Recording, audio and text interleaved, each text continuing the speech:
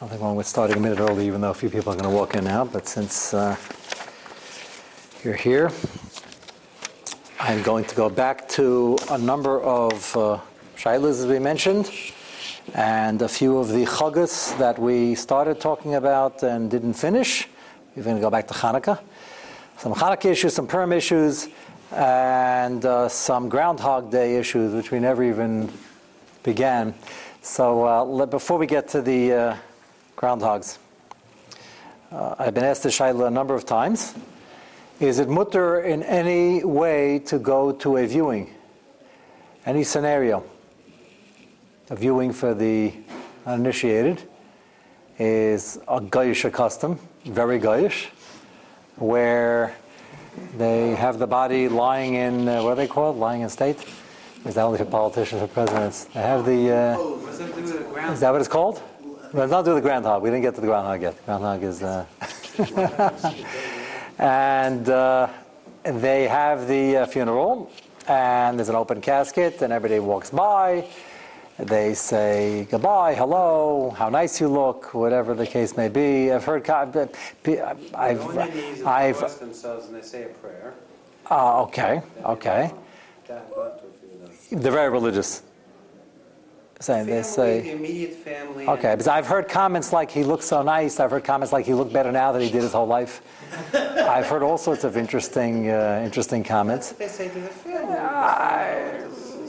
It's a strange thing to say to the family. He looks better now than he did his whole life. That's pretty insulting. You dress them up. Yeah, they dress them up. They put makeup on, whatever the case may be, and it's pretty. Yeah, very nice. And the question is, if it's in a church, we don't go. If it's in a funeral home, it's certainly a goyish custom. As we have learned so far, the good news is not every goyish custom is an Issa D'Oraisa Chukasayim. Doesn't mean we should run to do it. We certainly don't do it. We believe the body is going to get its kapara and decay, and except for the liz bone, disappear, and we'll be back. One of the Gimel Karim, and the neshama is going to go to Shamayim the faster the body decays, actually. That's one of the importance of burying. In America, by law, we're forced to bury in a casket. Some people do that, some people do it more. And in Eretz Yisrael, if you've ever been to a Levaya in Eretz Yisrael, it's jarring. The first time you see an American watching that is the body goes into the ground. And the body will decay quicker. It's the Vilna which won't decay at all. And that's good for the kapara, and that's good for the neshama. The neshama stops hanging around, so to speak, for lack of a better expression, and neshama finds menucha to be able to go up and not keep checking on the body.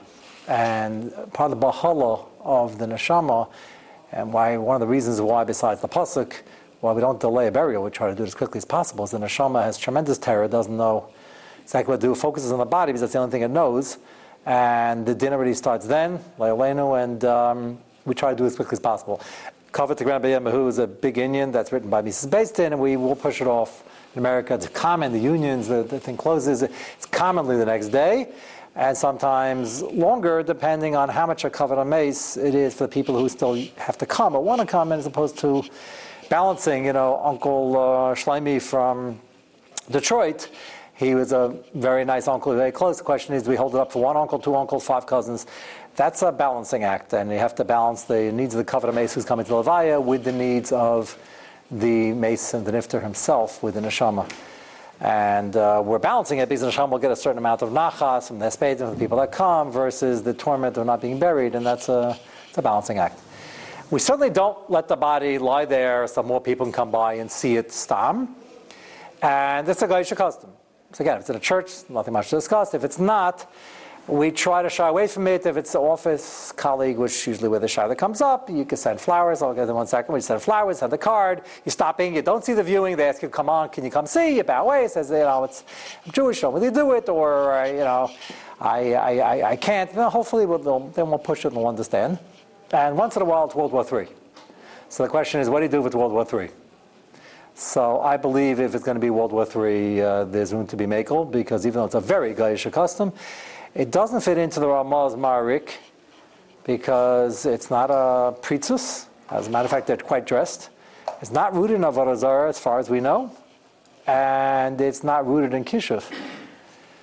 Now, remember what we said last night. What? Just because Leaving the casket open, dressing him up, and walking by for a viewing. for Yiddish, that's For a guy. so the guy is there. I mean, it comes Nebuch with a Yid also, but that's even worse. The guy is there. The family's there. Family's there. It's at a funeral home, not in a church. So you walk in and you talk to them. You don't have to really. There's pressure. There's downward pressure to do what when a Rome do as the Romans do and to walk by. You can just walk by. You don't have to look. Yeah, but it's better not to participate in the custom if it's even a shayla chukasayim, and there is a shayla. Again, I believe according to the Ramah it's mutter, according to the Gaon, which is always the more machmer shita, as we discussed last night. Can you call it a dvar shtus? I have an argument even according to the Gaon. It's not a dvar shtus. We understand why they're doing it. They want to remember him. They want to say goodbye. I'm not condoning. We don't do this. We clearly don't do this. We're not part of the issue. To say it's a dvar shtus, that we don't understand the bechlal. No. I'm not convinced it's also even according to the guy, and certainly according to Ramah. That's why we don't do it because it's a Gaisha custom, and we dafka don't do it. But in the face of World War III, a shayla should be asked. Another comment: there are a lot of. Consider the funeral home like a church or place of worship? Not necessarily. Between the funeral home. A church, we don't walk into a church as a house of worship. A funeral home is non-denominational. They have atheists. Yeah, that they consider the room as a place of worship. I don't think so. I think it was non-denominational, like out of town. They have these things where if you're from and you want to do a service there, come in. And if you're a Christian, you say what you want to say. Yeah, but once it was worship there, It's not a chetzer shel avodah zarah. they have it. They have a cross there.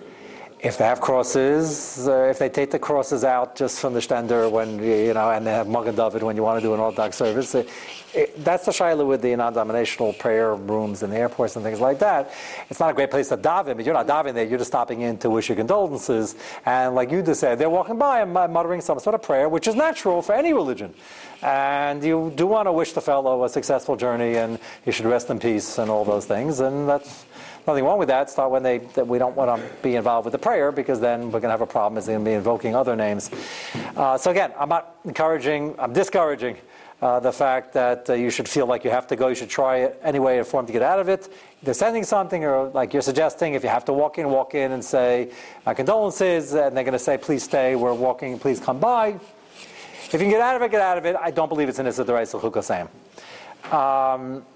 There's another custom which has gained a lot of popularity even in the Jewish community, mainly among Russians who are not yet from, and they have pictures on the matzevis. It's go to Washington Cemetery and a lot of these days, it's a very common thing. It's become more common because in the olden days, if they ever had pictures, they had to have a guy chiseling it, and it would be a whole production. Here, you just Photoshop the thing on from here to there, and there's everything's desktop today, even the matzevis, and it's not that expensive, so people are doing it. Again, it's not a Yiddish custom. We don't do these things, but dafka, you should not do it. Is it an issa d'oraisa with the chiyuv malchus or chukasayim? Just like we had many surprising things which you thought were mutter or usher, we also have things which I believe maybe people think are usher, and I believe they're not usher al pidin. This, again, going to the Ramah, it's not preacher's dick. It's not rooted in avodah zarah. And it's not rooted in Kishuv. We understand why they're doing it. I don't even think according to the guy, it's a dvar shtus. We shouldn't do it, and if they ask you, you should try to talk them out of it. It's not a Yiddish azach. It doesn't necessarily make it a chiyuv malchus and it's the rice of chukasayim. And both these shadows come up all the time. And your relatives aren't from, they want to put the picture. If you can nicely explain, we don't do this, not our minig, fine. Putting flowers is, their chuvas on it already. They started doing it again at the time of the Haskalah, and the Pesachim are very upset about it. Same problem. It's not our minig. We dafka don't do it. Push comes to shove, World War III, and major fights and machlekes and this and that, losing your job, you want a funeral. That I'm not convinced you have to take a stand on. We don't. If you don't know it's Runa Avodah or there's no chashash, you don't have to know, but there's a reasonable chashash. I didn't do the research on the flowers, but this is not Shintoism. That's Avodah Zarah. We're not doing it because they're Chinese. They're doing it because it looks nice. So we don't do it. You shouldn't do it. Try to make an attempt to convince your relative out of it. At the end of the day, we shy away from it because of the Haskalah and all the importing of all these minhagim. We don't want to copy the Goyim. It doesn't make it chiyuv malchus of chuk v'sein l'salecha necessarily. Again, try not to misquote this. So far, somebody's going to ask you tomorrow at the office. I heard Rabbi Vina said you can have pictures on the matzeva, flowers in the cemetery, and go for a viewing. You shouldn't do any of that. Just trying to nail down, especially in this sugya. I don't want to I don't think we'd be giving Malchus so quickly based on the Gedarim we have, certainly according to the Ahmad, even according to the Vilna Gaon. Now, getting to our little furry friends, the groundhogs. Now, the good news over here, we are so involved in all the chagas between Havdalah, Havdalah, our Yom Tovim with the Hanukkah and the Gelt. We'll get back to that soon. I have a lot of comments along the way I couldn't get to yet. And the masquerading on Purim, we'll get to it in Mitzvah Hashem tonight or tomorrow, or after Pesach. The Groundhog Day is an interesting shaila because Valentine's Day is Chukah Seim L'Salechu, and we don't. That's priestistic. We don't. That's clearly not a Jewish minig. And again, Nakar Haikol B'Yadecha, if it starts with a saint, it usually is not for the Jews. The Groundhog Day. My first kula before we get to the problem is that I can't pin any Maisa. Most people are not actively taking down the data as he emerges from his hiding place and are not actively involved. So you're not really doing it. There's no mice over here. With that said, I want to just show you much of what I'm going to read tonight and tomorrow night is not Termi Sinai. These are emails sent to me asking the question, but a lot of the research is pretty good. And there are various places on, WisconsinReadersDigest.com. Okay, so that's not Termi, certainly not Termi Sinai. Either is Wikipedia. But a lot of these Chachma B'Gaim Taimin, they did research. What's fascinating, and we've had over the last 5 months, there's a lot of research by the Goyim on their own customs, and a lot of them ended up exactly where, based on our sukkah, we thought it would end up. We had a chash as Rudin of Razar, and they traced it. Doesn't mean they're always right. Doesn't mean it's Termi Sinai. Some of them I was actually makel against their research. Remember the round birthday cake? So they wanted the tainas after the moon goddess, and that would make serious Yisurim. And we all agreed. Tzaddik and others said, they researched the old, I think Avram also, he's sort of online over here. He's getting interrupted by phone calls. That the easiest way to bake the natural mold was the round thing, and that's the way you have to go out of your way to make it square. So again, you don't want to get into the shaila, you don't have to have a birthday cake b'chlal, you go to the store, they have a square one, a round one, you want to do the square one, but I believe the round one is mutter, the candles are a different story. So just because they hold it's after the moon goddess doesn't mean if there's a very logical, plausible explanation that we have to answer it. There has to be a latest suffix, it can't be a 5% suffix. But some of this research is actually pretty convincing, and some of it I think is obvious. And when I get to them, you'll understand. So groundhog, the good news is if you're actively involved, you're not really doing anything. My argument over here after you finish listening to this is that we shouldn't even be following it. Now most people follow it, laugh at it, and they say, that's ridiculous, and they just listen to it as a human interest story or an animal interest story. There are some people who actually listen with more than just a passing interest. That could be a problem already. If you put any stock in what's going on, and I've heard many people do, say, they don't know for sure, but we got to find out. I'm planning a trip, got to know how cold it's going to be. That's a problem already, if you know the following information. Let me just read part of it. You couldn't make this stuff up. It's the amount of superstition, the things that are going on. These are national major events. Every year on February 2nd, I remember after this groundhog, a guy met me a couple of days later, and he asked me, am I going to talk about it? I said, what makes you ask? He said, well, this year was Machlekes HaPeskim. There's 2 famous groundhogs, one in Pennsylvania and the other one in New York. We'll get to it. Where is it?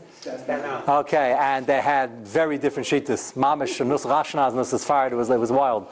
I'm just telling you, and this is what, but who follows this? There are 100 million people following it. But so again, if it's Mamish a joke and you're watching it with amusement, as long as they're not there on site taking pictures, it's hard to answer anything. But if you even have more than a passing interest that, and a few people told me, I don't really believe it, but you never know, let's see what they have to say. That's already, again, if you didn't know what I'm about to read, it wouldn't be a problem at all. But I wasn't shocked. Every year, February 2nd, crowds gather at Gobbler's Knob in Pennsylvania to watch a groundhog emerge for the day. You know the drill. If he sees his shadow, bad news, there'll be 6 more weeks of winter. If he doesn't see a shadow, spring is right around the corner. Gavaldik. In reality, groundhogs don't make the best meteorologists. And poor Phil doesn't have a great track record. As of 2016, he's made the right call 39% of the time. That's even worse than the weathermen. That's 39% of the time. He didn't even break Roiv. Of course, ridiculous. So how did the bizarre tradition of Groundhog Day get its start? The roots of Groundhog Day aren't as random as they might seem. The beginning of February marks the halfway point between winter, the shortest day of the year, and the spring equinox, when night and day are about the same length. Pagans would celebrate February 1st or 2nd with a festival of light to mark the start of spring. Gaelic legend says that if the goddess Kalich, she should be meichel me if anybody's named after her, not the god, of course, not the goddess. Wanted a long winter, she'd make the day bright so she'd have a sunlight to gather more firewood. I don't know why I may want a longer winter, but the gods were always fighting. That was the excitement and the total shtus of the whole movement. On a dreary day, she stayed in because spring was on its way. Medieval Christians adapted the festival. It's already started off with pagans. Mamish hardcore avodas are. Medieval Christians adapted the festival and handed out candles. Everything, whenever there's fire involved, I don't know, they don't have any fire now, so this part they dropped. You always know where it's coming from. The feast day falls 40 days after December 25th, marking the end of the period, this is Reader's Digest, when Jewish tradition would have considered Yashka's mother unclean after giving birth. I kid you not. This is, you just have to, you get an appreciation of history when you learn this sugya. It's a crazy, crazy custom. So the crazier it is, you have to be cheshes, Buddha Avodah Zarah. So this is not surprising at all. Just again, the only good news is if you're not actively involved and you mamish don't believe it, you're technically not over in anything. Eventually, Europeans started looking to animals' hibernation patterns on Candlemas, which is what this day was called, what the Christians used it as, to predict the weather. Some watched to see if bears would come out of their dens, while the English looked for hedgehogs and the French waited for marmots. You ever hear of that animal? Whatever. Germans, whose tradition said a badger would walk out of the hole if there was snow, but retreat back inside if the sun was out, brought the custom to the United States. Pennsylvania Dutch gave it their own twist by replacing badgers with groundhogs. So we have a Shtalshus Devarim over here, and no allegiance to Messiah. Probably, what? It's unbelievable. It's mamish. Probably because the hibernating animals are so common in the Keystone State. Yeah. In 1887, watching for Phil became an official event. 1887. Since then, other cities have started looking for their own groundhogs, like New York, Staten Island, Chuck, and Georgia's General Lee. Whichever furry forecaster is your trusted favorite, this is Gavaldik. There must have been a Yid who wrote this article, because I would have put this in. Whichever furry forecaster is your favorite, trusted favorite, cross your fingers for a speedy, shadow-free spring. So he puts the thing we started with 5 months ago in the thing that this is a very Goyish custom and is rooted in Avodah Zarah. So go figure. The answer is that it's bizarre to watch a groundhog, and groundhogs can't tell the weather, and it's insane. So that points to the fact that this is rooted in some old superstition and some pagan custom, which is exactly what it is. So I thought that was fascinating. Once similar to the professor we taught right. No, I don't think anybody. So the funny thing is, you're a doctor, you're an educated man, and you're from. So you couldn't even imagine for a second somebody would waste 2 seconds listening on the radio. The fact are, there are hundreds of millions of Americans who sort of quarter believe it, and they look at 39%. Okay, we have to improve on that. But they follow it. They want to know what's going on. It's not just like, let's go have a good time, watch a groundhog. I think of more fun things to do. There are people who, again, they don't believe it, but they're interested in. If you waste a minute even listening for it, and you have even a half a minute that there's something to this, that's already bizarre. And if it's bizarre and it's a Goyish custom, that would be an issue. Not much of a struggle or Yetzer Hara for most people, but fascinating nonetheless. This one actually comes up. The one who sent that, just to give credit for the Maramakom, is David Mentor. One of our avid listeners, he says from the beginning. And the next one is Surreal from St. Louis, who I happen to know personally. Milwaukee, sorry, not St. Louis. I'm actually going to Milwaukee in a few weeks, so I better get his location right. And he sent in the following shaila about throwing coins in a pond. Now again, this is very bizarre, especially for Yidden. Take a coin and throw it away? This is mamish ashad on good Jewish guilt. Why in the world would you want to do that? And we've all seen this. You go to Rockefeller Plaza, I don't know, all of us, wherever water is flowing, whenever there's a pond, you look inside and there's 5 million pennies in there. So is that mutter? I had this once with my kids. They walked by and they saw people tossing in, and they asked me, can we throw one in? Not even knowing this Marmakum, I said, absolutely not because I was worried about the penny. Can you take it out? Can you take it out? Can you go after dark and collect all of them? So that's a chil Hashem, yeah. So, but you're just trying to undo the isra of the people who threw it in. So this is, again, you should know by now, something like this is already the Maisa. This is a Maisa, and this is Chukosayim. Without knowing the Makaris of the quotes he's going to bring down, which are a pretty good, thorough investigation, this is a classic Isser. They're doing something strange, mighty strange, it's Baltashchis, and they're throwing something in, and they're trying to see if pennies float. Like, there's no logical explanation for this. So just fascinating. We don't need this. It's already Usser Misofik once they're doing something strange. Why would you want to copy it? But it's always nice to see the Shalshal Sadavar once the guy themselves want to know where this strange thing come from. So his question is, the throwing coins be also with Chukosayim. So, the idea that drinkable water was sent from the heavens remained even as wells and fountains were built. Water supplies were always hard to come by. It was a crucial issue till modern times. And towns were built around water supplies and digging the well, and then they didn't know how to use the well, and then they were contaminated, and they had the bubonic plague, and they blamed it the Jews, but the Jews got less sick because they had some hygiene. And wells were very important, and often they were destroyed. And if you had good drinking water and it kept up, you were in decent shape. The idea that drinkable water was sent from the heavens remained even as wells and fountains were built. Often a small statue of a god could be found next to early wells and fountains, turning them into a type of shrine. And they have archaeological evidence for this. They were so water was the staff of life, and they needed it, and they got into superstitions surrounding which god controlled the water, and be nice to the gods because you need your water. As you probably already know, presenting gifts to gods is an ancient practice that was usually meant to appease angry gods. And for some reason, in the Greek mythology, the gods were always angry and always fighting, or to act as a payment for request or prayer. In the case of fountains and wells, people would toss in a coin while sending up a prayer, an early version of making a wish, which is the same issue of making the wishes over the candles. The candles also had to do with the fire gods and these types of things. One rather prolific well can be found in England, Northumberland, if you want to go visit to take a look. It was used to pray to the Celtic goddess of wells and springs. Her name was, whatever her name was, I don't have to, Shaila, Shemalu, Mechem, Lesaskiwi, even though she's not around anymore, but she had a name. They dug up the area. 16,000 coins from different eras of the Roman Empire were found there. 16,000 coins. They had a statue of her, people come and they paid their dues, and then they got the water. Interestingly, most of the coins found in this fountain were low denominations, much like today, where people are usually more willing to part with a 5 or 10 cent coin rather than a full dollar, euro, or pound, which means that's really bizarre. If you're going to bring a korban, lahavdil off of dos Kosh Baruch Hu, spend money, be generous. We have the korban, but korban is not to appease a Kosh Baruch Hu. It's whatever. It's a different shmooze, but don't throw in a penny. That's a chutzpah. Throwing in a penny? You come to Shachris, you want to give staka for a schus, you put in a penny or a nickel. But they said most of the denominations were bupkis. People were poor and they wanted to appease the gods, but not that much.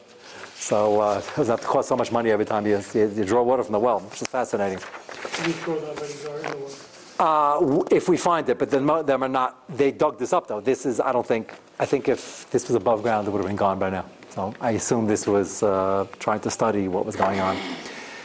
From Wikipedia again, which is not Termi Sinai, but often the articles do have X amount of research. Wishing well, it's good when all the research goes in one direction, and they have here. It's a no-brainer. They have archaeological evidence for all this. Wishing well is a term from European folklore to describe wells where it was thought that any spoken wish would be granted. The idea that a wish would be granted came from the idea that water housed deities or had been placed there as a gift from the gods, since water was a source of life and often a scarce commodity. And he also says Germanic and Celtic peoples consider springs and wells sacred places. Sometimes the places are marked with wooden statues, possibly the gods associated with the pool. Germanic peoples are known to throw armor and weapons of defeated enemies. This is not good for health. You can condemn a well. I think you would go in there and tell them. They take right after the bloody battle, they took the armor and everything with all the blood and threw it into the well. That must have done wonders to the water supply. But what did they know? And they were trying to show this is a defeated enemy, and they threw it into the pools of waters offering to their gods. Water was seen to have healing powers, and therefore wells became popular with many people. Drinking, bathing, or simply just wishing over it. Some people believe the guardians, the dwellers of the well, would grant them their wish if they paid a price. After uttering the wish, one would generally drop coins in the well. That wish would then be granted by the guardian or dweller based upon how the coin would land. And here's the next one. I don't know if you knew this was coming. Okay, I would have said this part. I'm not ready to ask flipping a coin heads or tails. It's a good way to end the machlokes. And if it's not weighted, it might be honest. But they held that you would know if your wish would be granted based on whether the coin landed heads up. The guardian of the well would grant the wish if the wish of a tails up coin would be ignored. It was thus potentially lucky to throw coins in the well. It depended how they landed. So today I just see people tossing in coins. I don't think you can see that far at the bottom to see heads or tails. So I don't think you have to ask the heads or tails. This is a problem.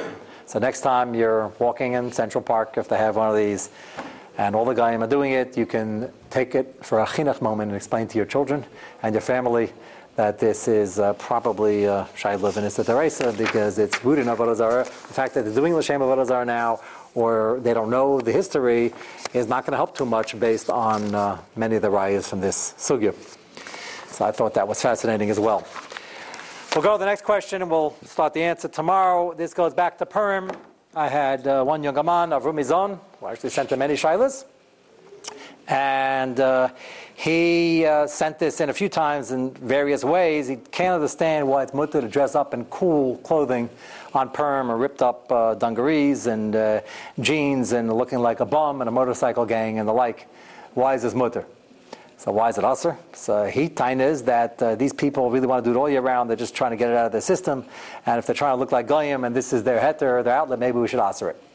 Good question. The short answer is that on Purim the theme is Nahapachu. And we have a long history of dress up like Haman's pretty Goyish also. And other such type villains. And the fact that you also have a netiya, an emotional need to get it out of your system, I'm not pushing the agenda. I'm not saying it's yeshivish, not yeshivish. You don't have to do it. I told them this. Is certainly, if you don't want to do it, we're fine, and you could dress up like Mordechai Tzaddik, a long white beard. But you can't say it's also dafkan Purim. Remember we mentioned that Akadei Kachtu, Amal quotes, Shitas that hold even cross-dressing is mutter. And that was his next question. How can anybody hold that's mutter? Why does it depend on your intent? So our Pesach is going to say that when it's pouring out and the only thing you have is a rain bonnet and it's muchuch me'ilov, you're not wearing it to look like a lady, it is mutter. It's an old shaila and Rishayim and Achreinim. But on Purim, it's even better, according to these shittas, because it's an umdra the muchuch. You're only doing this for Purim. So they hold there's no isser. Mind you, the Mishnah brings down many Pesachim that say that that's not true. Gabe the la sobush, and one should stay away from it. Shomer nashi yirchak mehem. And I have another reason in the amount of times why we should stay away from it is because I've seen both genders dress up like the other one, and it was very not sneistic. And the Rama was not giving a heter for lack of sneis. He was talking about a sneistic dressing up like a female from colonial times, like Queen Elizabeth or Victoria or something like that. And that itself is a machlokes. The way it's done today often can end up being pritzistic, which wouldn't be mutter even on Purim. Mitzvah Hashem will continue tomorrow night with some of the other shailas, and we'll see how far we get.